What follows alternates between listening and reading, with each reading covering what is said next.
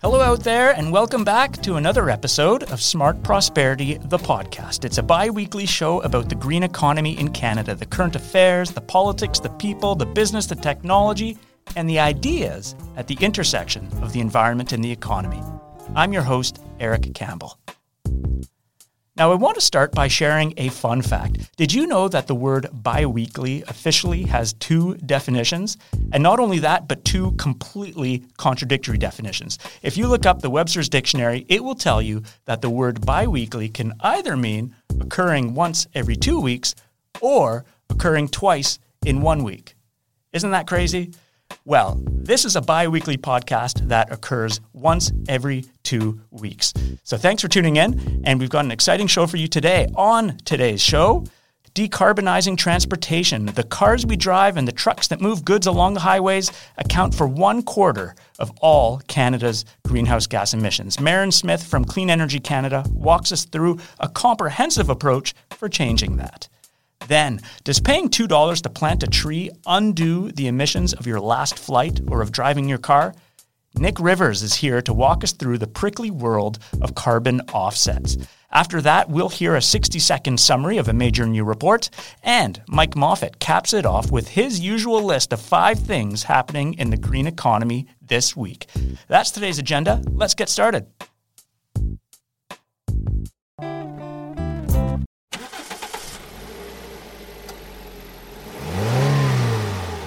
That, of course, is the sound of an internal combustion engine. Now multiply that by roughly 35 million, and that's the number we have on the roads here in Canada. And whether those internal combustion engines run on gasoline, diesel, or compressed natural gas, whether they are cars, SUVs, trucks, or tractors, they are the second biggest source of carbon pollution in Canada. The number one source in the U.S., contributing to climate change and local air quality hazards. So what do we do about the internal combustion engine, and how do we make transportation in Canada healthier and less polluting? My next guest has a 3-point plan for making it happen. She's the Executive Director at Clean Energy Canada, a national think tank based at Simon Fraser University. She's also the co-chair of the Government of British Columbia's Climate Solutions Council. Maren Smith, thanks for being on the show. Great to be here, Eric. Thanks for having me. Now, Maren, I was going to use a fact that you often cite in my intro, but then I thought, no, I'm going to let Maren share it. You have an astonishing fact from the International Energy Agency that you sometimes share. What is that? Well, I think all Canadians need to know that we drive the most polluting cars in the world, thanks to our appetite for SUVs and trucks. And, you know, that's not really something to be proud of, that we are worse than Americans. We are worse than Russians. We have the most polluting cars in the world. I love that. Well, I love and hate that fact, but it really captures it all. We drive the dirtiest vehicles in the world here in Canada. So Maren, how do we cut pollution from the transportation sector in Canada? So what we need to do is 3 things. First off, we need to scale down the emissions from the old technology, from the gas vehicles. And we do that through light-duty vehicle regulations and a clean fuel standard. So that's going to reduce the emissions coming out of the tailpipe of the gas cars. Secondly, we need policies that are going to help us create market conditions for the technology change. So policies that are going to increase the number of electric vehicles on the road. So for that, we need a ZEV mandate, a zero emission vehicle mandate, or a standard, something like that, it sends a market signal to the auto suppliers. You need to get these into the marketplace. It creates some market certainty for them. And then thirdly, we need policies and investments into the industry of the future, into the electric vehicle auto manufacturing sector. We need to help build out the supply chain for those electric vehicles and the battery manufacturing. So we need to focus on getting that off the ground in Canada. So we're creating jobs here in the auto sector while we're purchasing those EVs. We can be able to buy EVs made here in Canada or in North America. I really like it. A very tidy 3-point plan. Let's Let's talk about each of those prongs. The first one, as you note, there's a growing share of vehicles are electric that people are buying in Canada. But it's going to be some years until it's 100% of the vehicles that Canadians are buying. So in the meantime, there's the need to clean up our conventional vehicles. How do we do that? Yeah, you're absolutely right. Even if we put a big push on EVs, we are not going to have enough on the road by 2030 for it to really be impacting our carbon pollution. So we need regulations like light-duty vehicle standards. So that's the CAFE standards that we have with the United States that make those gas-powered vehicles more efficient. So they consume less fossil fuels, they put out less carbon pollution. And another policy that we can use there is the Clean Fuel Standard.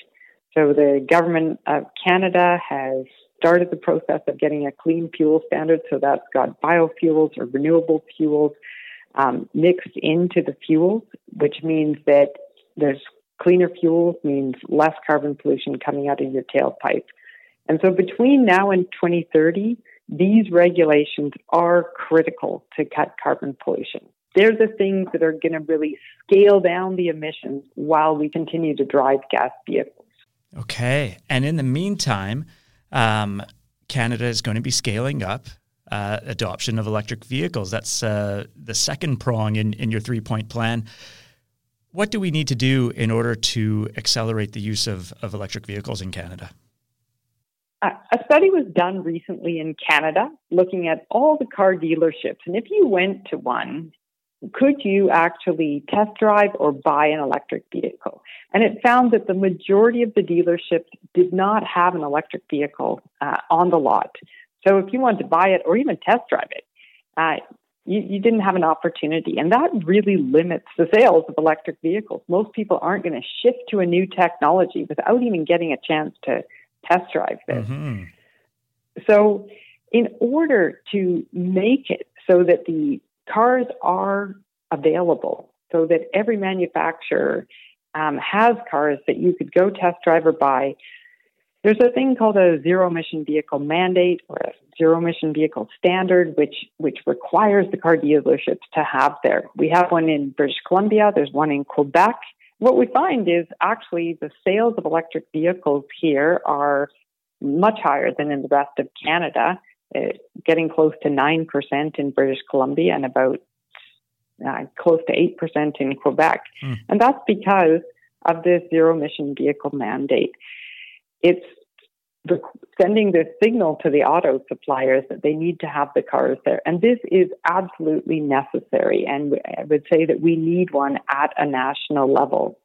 Okay. So prong one is a couple key regulations to clean up our gas-fueled cars. Prong two is about accelerating electric vehicle adoption in Canada and a key policy tool there being this electric vehicle mandate. What's the third prong of your plan here? Yeah, so the third prong is making sure that we land this manufacturing for EVs, the EV parts, and the EV batteries here in Canada. So we need policies and investments into this industry of the future, into the electric vehicle auto supply chain. So that, I'd say, is a huge opportunity for Canada.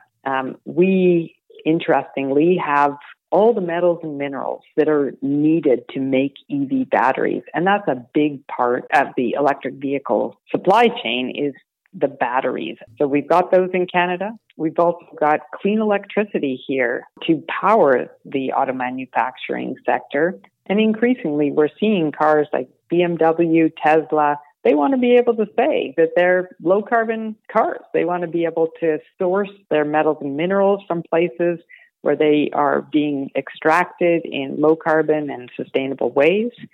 And they want to be able to source their energy to power the plants from clean, renewable energy. So here's an opportunity for Canada.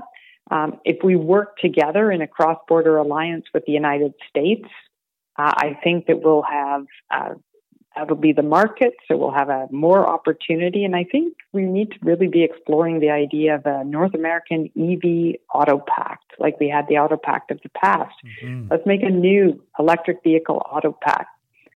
I'm a big fan of this plan. It sounds like, the first two parts of it are really about achieving those climate benefits and the environmental benefits. And then the third, which is, ensuring that Canada is supplying these vehicles to the world, is really about the economic opportunity. So it's a very nice plan. Thanks for sharing it with us today, Maren. I really appreciate you being on the show. Great. Wonderful to be here, Eric.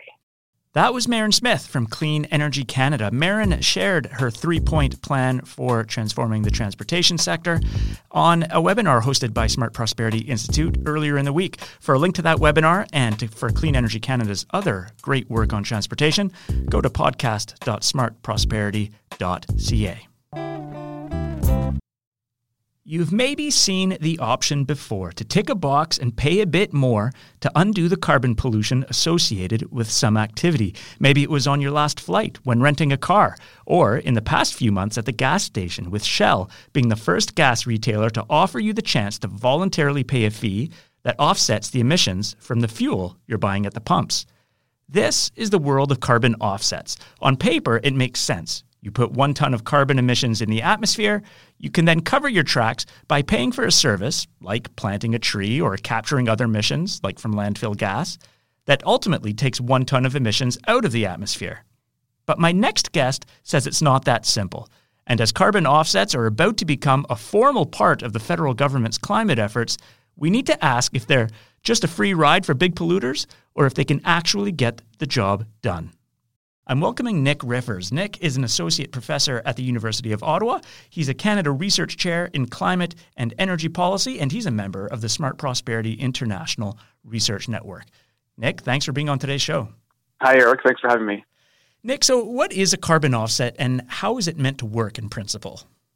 Okay, so the basic idea of a carbon offset is that it allows you to pay someone else, some other entity, to reduce carbon emissions on your behalf. And you might do that if, you wanted to reduce your emissions but found it really difficult to do so or really costly to do so. So it was, something that precluded you from reducing emissions yourself, but you still wanted to help the planet, and so you could pay someone else to reduce emissions. Now, in the intro, I mentioned some examples of where Canadians may have seen carbon offsets before. Are there other examples of what these carbon offsets can look like? That's a great question. So you've mentioned a couple of examples of offsets that would be traded in a voluntary market. So here, no one's telling me that I have to reduce emissions or pay for offset credits when I fly, but I can volunteer to do so, right? So this is one part of the offset market. Mm-hmm. And the larger part is the compliance market. And what's the compliance market? Well, in some cases, we have regulations that require firms to reduce their emissions. And in some cases, firms find it costly or impossible to reduce their emissions. And so in those cases, regulations often allow them to use offset credits. So they can, instead of satisfying the emissions regulation themselves, they could pay another entity to reduce greenhouse gas emissions on their behalf. And so this would be a compliance market. They're using offset credits to comply with the regulation. They're going to keep on producing their own emissions, but pay someone else, pay another entity to reduce emissions on their behalf. Okay, so the carbon offsets that average Canadians may see in their everyday life are from a different variety than maybe the kinds that matter most. These compliance offsets that the big polluters need to buy. Nick, you say that carbon offsets do not qualify as environmental policy. Why is that?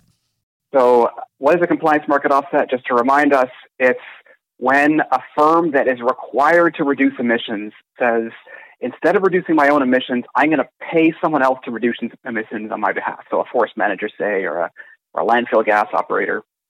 And what does that mean? That forest manager is going to go out and try to reduce emissions, and it's going to produce an offset credit.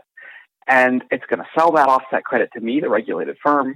And that means that I can increase my emissions. I can offset the emission reductions. So in the best case scenario, there's no net change in emissions when I pair an offset system with a compliance market.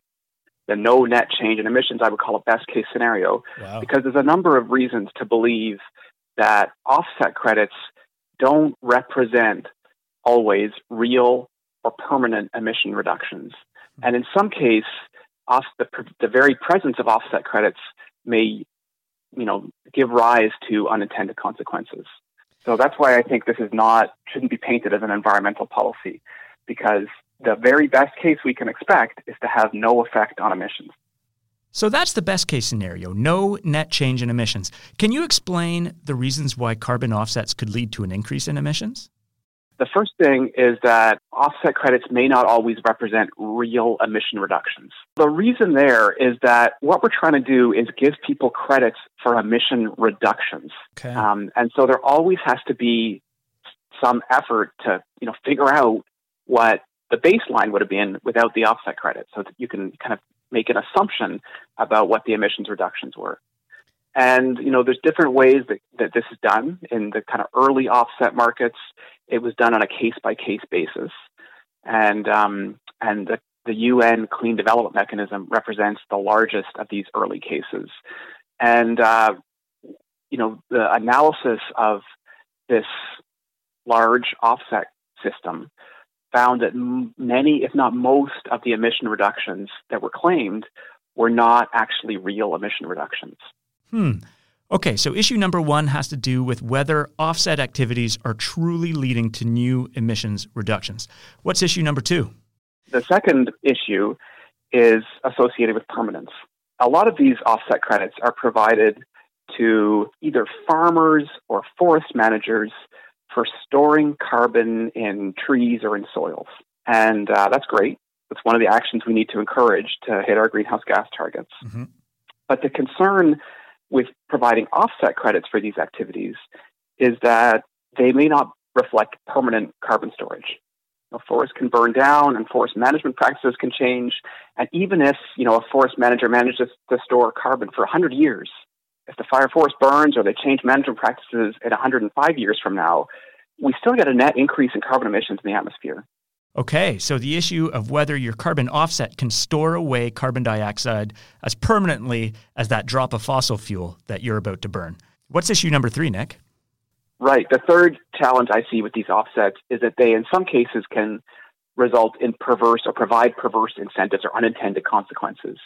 And we've seen in the past that just the presence of offset credit system, ends up encouraging the very activity that offset credits are trying to prevent. So that sounds weird. Let me give you an example. Yeah, please. The kind of headline example that a lot of people who are in this field know about relates to the UN credits, UN offset credits. And some of those credits were provided for the destruction of HFCs, which are very greenhouse, like an enormously powerful greenhouse gas that's associated with it's used for refrigerants. Because they're such strong greenhouse gases, the UN was willing to pay a very large sum of money to destroy these greenhouse gases. And as a result of this offset credit, there were factories that sprung up or else continued operating for longer than they would have, with the very purpose of creating these gases in order to destroy them later on. So if the offsets are too lucratively priced, then you end up with a constituency that wants more pollution so that they can keep selling offsets. Nick, this all has particular real-world relevancy right now because the federal government is currently developing a carbon offsets framework that will support Canada's climate efforts. What are you on the lookout for as that framework gets finalized? Right. So the protocols are in development. The carbon offset system will be one of the ways that firms can comply with the federal greenhouse gas emission reduction policy. I mean, we'll see what happens. There's 4 protocols, offset protocols under development at the federal level, but they look fairly similar to the kinds of offsets that we've seen be problematic in other jurisdictions. So the details matter, of course. The best case scenario I see would be if offsets were limited to, activities that we really thought were completely additive and completely permanent. And I think that the set of activities that we're sure is additive and permanent and also not already regulated is very small. And it would really constitute carbon removals, like taking carbon out of the air or out of the ocean, and putting it underground permanently.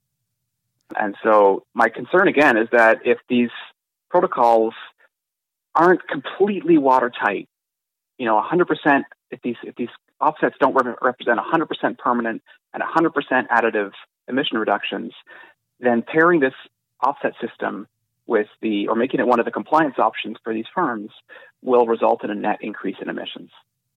Nick, thanks for taking the time to explain some of these carbon offset concepts to us today. Thanks. It was a pleasure to be here. That was Nick Rivers, Canada Research Chair at University of Ottawa. To read more about carbon offsets, the arguments in favor, the arguments against, go to this episode's webpage, podcast.smartprosperity.ca.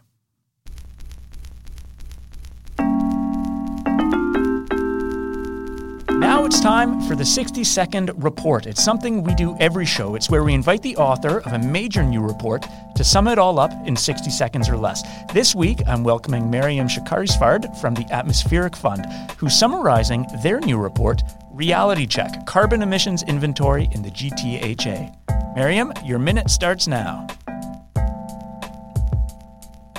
At the Atmospheric Fund, we publish an annual inventory that measures the carbon emitted in the Greater Toronto and Hamilton area.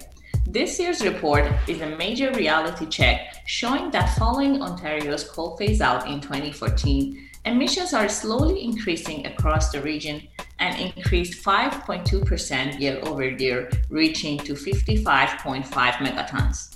Buildings and transportation continue to be the main culprits. This 2018 data may feel like ancient history given the pandemic context, but any dips in emissions caused by COVID-19 will not affect the trajectory of our carbon problem. In fact, without dramatic and immediate intervention, emissions and climate change will get worse. Sharing this data allows decision makers across the GTHA to measure and influence the urgency and direction of climate actions. Find out more at TAF.ca. Thank you, Maryam. For a link to that new report from the Atmospheric Fund, you can visit this episode's webpage at podcast.smartprosperity.ca. Now it's time for that last segment of every show. It's our rapid fire rundown of the 5 most important things happening in the green economy this week. It's courtesy of my colleague, Mike Moffat. He's the Senior Director of Policy here at Smart Prosperity Institute. Mike, over to you. What have you got for us this week? Here are the 5 things I'm watching this week. Number 1, Nova Scotia's new Premier, Ian Rankin, has committed to accelerating action on climate change. The government's throne speech pledged phasing out coal plants by 2030, 10 years ahead of schedule, and promised to make Nova Scotia Canada's first carbon-neutral province. Number 2, the Alberta and federal governments announced a joint working group for a carbon capture and storage strategy, which would enable the oil and gas sector to reduce its carbon emissions at the source. Media reports suggest Alberta is requesting $30 billion of federal investment into the technology. Number 3, Bank of Montreal announced plans to deploy $300 billion over the next 4 years to help clients achieve net zero carbon emissions. This follows a similar commitment last month from RBC. Number 4, Bill Gates issues a warning that Bitcoin is the most energy-intensive payment transaction method on Earth. The data bears this out as the Dutch-based Bitcoin Energy Consumption Index now pegs the cryptocurrency's electricity usage at about 100 terawatt hours, equivalent to the usage of the entire country of Norway. And number 5, a new United Nations report finds countries are not allocating enough spending towards a green recovery.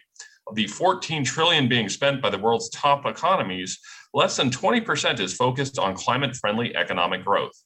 I'm Mike Moffat, and those are the 5 things I'm watching this week.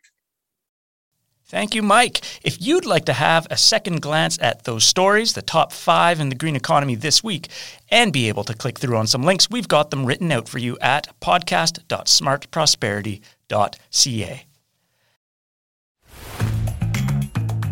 Well, that's it for today's show. Let me know what you think. You can email me, you can @ me on Twitter, you can even troll my boss. All that contact info is at podcast.smartprosperity.ca.